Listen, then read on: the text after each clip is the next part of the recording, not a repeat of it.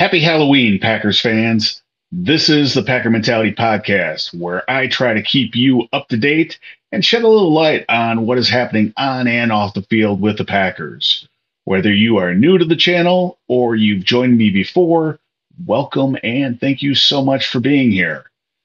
As usual, please help me build this channel and take a minute to subscribe and follow me on social media at Packer Mentality. Green Bay will face a familiar divisional opponent on Sunday at home, facing the Minnesota Vikings. These are two teams that come into this game trending in opposite directions. The Packers started the season strong, but have really struggled lately, falling to 2-4. The Vikings, on the other hand, were terrible coming out of the gate, and then have put things together over the past month and are now sitting at 3-4. One interesting note, word is that the Packers have been making calls about acquiring a veteran wide receiver. No concrete word on who or how likely that is to happen, but it is kind of interesting. Before we get into the preview of the Vikings game, I want to talk about some of the garbage that is being thrown around regarding moving on from Jordan Love after 6 games.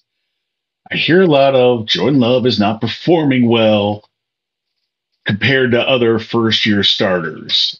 My problem with people saying that is who are or who were these other quarterbacks? Are there any recent first time starters that have been great? And what were their circumstances? We have to compare apples to apples. If they had better offensive lines, wide receivers, tight ends, and running backs, that makes a big difference. We've seen the struggles the Packers have had in those areas. So, do they or did they have better weapons than Jordan Love or not? This is not to say that the young players on the Packers roster won't be good, but right now they're not. Too many wrong routes, too many drops, too many missed communications, and if you're not on the field, I can't include you as a weapon in this comparison. And this comparison and this conversation, I suppose, has to start with Patrick Mahomes. Only started 1 game his rookie year, but he's been the best quarterback in the league since 2018, with 2 Super Bowl wins and 2 MVPs. His first year as a starter, he had a really good Kareem Hunt at running back. He had Travis Kelce at tight end and Tyreek Hill at wide receiver, all at the top of their game. Way better weapons than any other first-year starter, maybe ever. Let's keep looking. Also drafted in 2017, you had Mitch Trubisky, so that's a no. Deshaun Watson, he was good his first year as a starter, but he had DeAndre Hopkins in his prime, so he had better weapons. 2018, Baker Mayfield, no. Sam Darnold, no. Josh Allen, he wasn't great as a rookie. 10 touchdowns, 12 interceptions, only completed 52% of his passes, which is actually lower than Jordan Love at the moment. And his team went 6-10. Josh Rosen, nope. Lamar Jackson started half his games as a rookie, but his offense was designed solely around his running ability, and he did have a better offensive line, but still not a good comparison. Kyler Murray went 5-10-1 as a first-year starter, 20 touchdowns, 12 interceptions, not bad numbers, but he had Larry Fitzgerald and Christian Kirk to throw to, better weapons. Daniel Jones wasn't great. Dwayne Hopkins, no. 2020, which was the year Jordan Love was drafted. Let's look at these guys in that draft class. Joe Burrow went 2-7-1 as a starter before he got hurt. He had A.J. Green, Tyler Boyd, and T. Higgins to throw to. Better weapons and better production from those guys that year than the Packers. Tua, 6-3 as a starter, but he split time with Ryan Fitzpatrick, and he threw to Devontae Parker and Mike Gesicki, who was a very good tight end in Miami at that time. Justin Herbert went 6-9 as a starter. He had Austin Eckler behind him at running back and a great Keenan Allen and very good Hunter Henry at tight end to throw to. 2021, Trevor Lawrence wasn't great as a rookie. Zach Wilson, no. Trey Lance, no. Justin Fields, not great. Mac Jones, not great. 2022, Kenny Pickett, only quarterback drafted in the first round, wasn't great. 7 touchdowns, 9 interceptions. His team went 7-5, but he had a 1,000-yard running back behind him in Najee Harris. He threw to Deontay Johnson and George Pickens, guys better weapons than the Packers. First year starter, or another guy that was drafted that year that started the second half of the season, Brock Purdy. And I think Brock Purdy's a decent quarterback, but he's got a great defense. He's got a really good offensive line. He's got Deebo Samuel and Brandon Ayuk at wide receiver. Those guys are better than the Packers. And at running back, they traded for last season Christian McCaffrey, and he's an MVP candidate.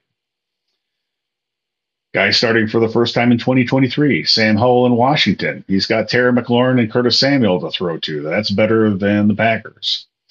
CJ Stroud, probably the closest comparison for this season, but he's got Nico Collins at wide receiver, who is playing much better than anybody on the Packers. Desmond Ridder, his first full season as a starter. He's got Drake London and Kyle Pitts, 2 guys that are both playing better than anybody on the Packers.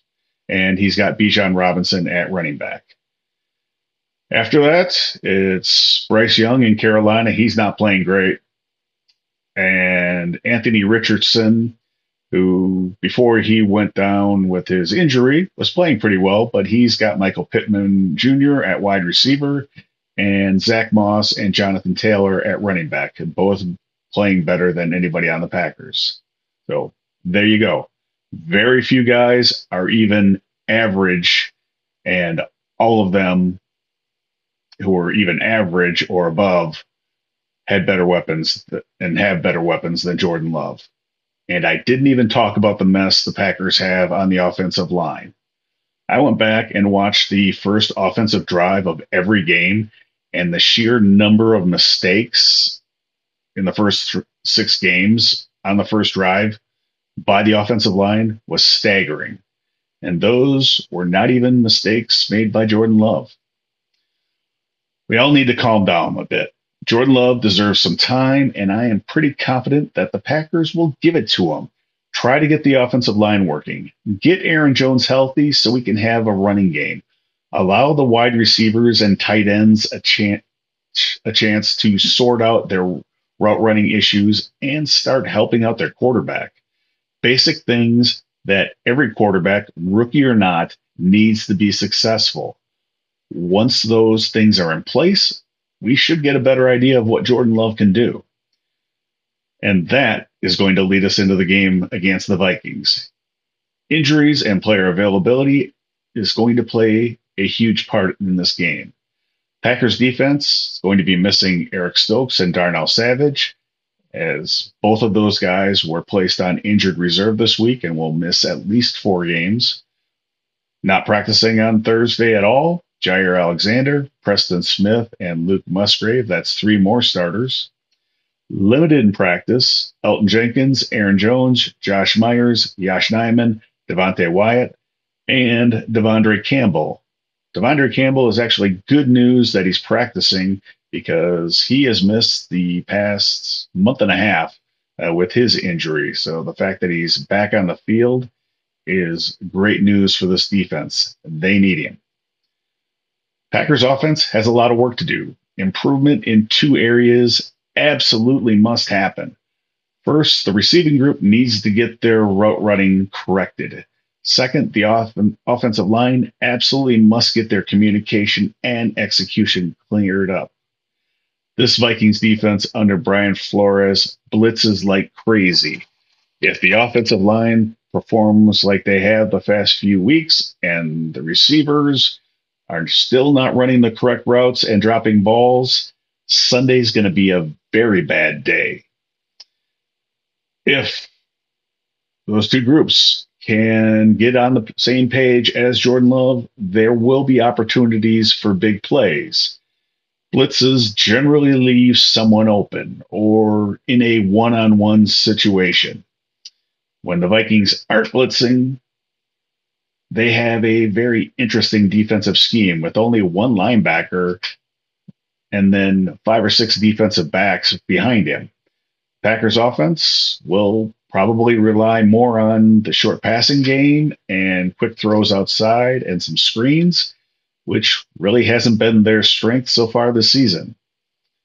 This could be a big game for Aaron Jones as the outside runs could be successful, but it relies on him being available. Overall, the big key for the Packers offense is to get a fast start for the first time all season. Come out and execute from first quarter all the way to the final whistle. Put touchdowns on the board, put points on the board in the first and second quarter. Then in the second half, you can be who you've been all season, which has been a really good offense in the second half. On defense, the Packers get a little bit of a break as Justin Jefferson will be out. It's only a little break as rookie wide receiver Jordan Addison has stepped up in a big way to kind of become their go-to guy. He's a smaller and quicker type of wide receiver. With no Darnell Savage, we'll probably see Jonathan Owens at safety, regardless of who is back there. It would be nice to have Jair Alexander. Then I'd feel much better about the secondary matching up with the Vikings. The pass rush needs to step up and get to Kirk Cousins. I don't mean just pressure. We need to see sacks. We need a big day from Kenny Clark because the weak link on the Vikings offensive line is their guards. I'm not terribly concerned about the Vikings running backs, but with the Packers defense, who knows what's going to happen. One final note for the Packers is that they need to win the turnover battle. And to do that, this Packers defense needs to create turnovers. Now, can they do that? We're going to find out on Sunday. I'll be back with my reaction shortly thereafter. Until then, have a great weekend, be safe, and go Pack Go.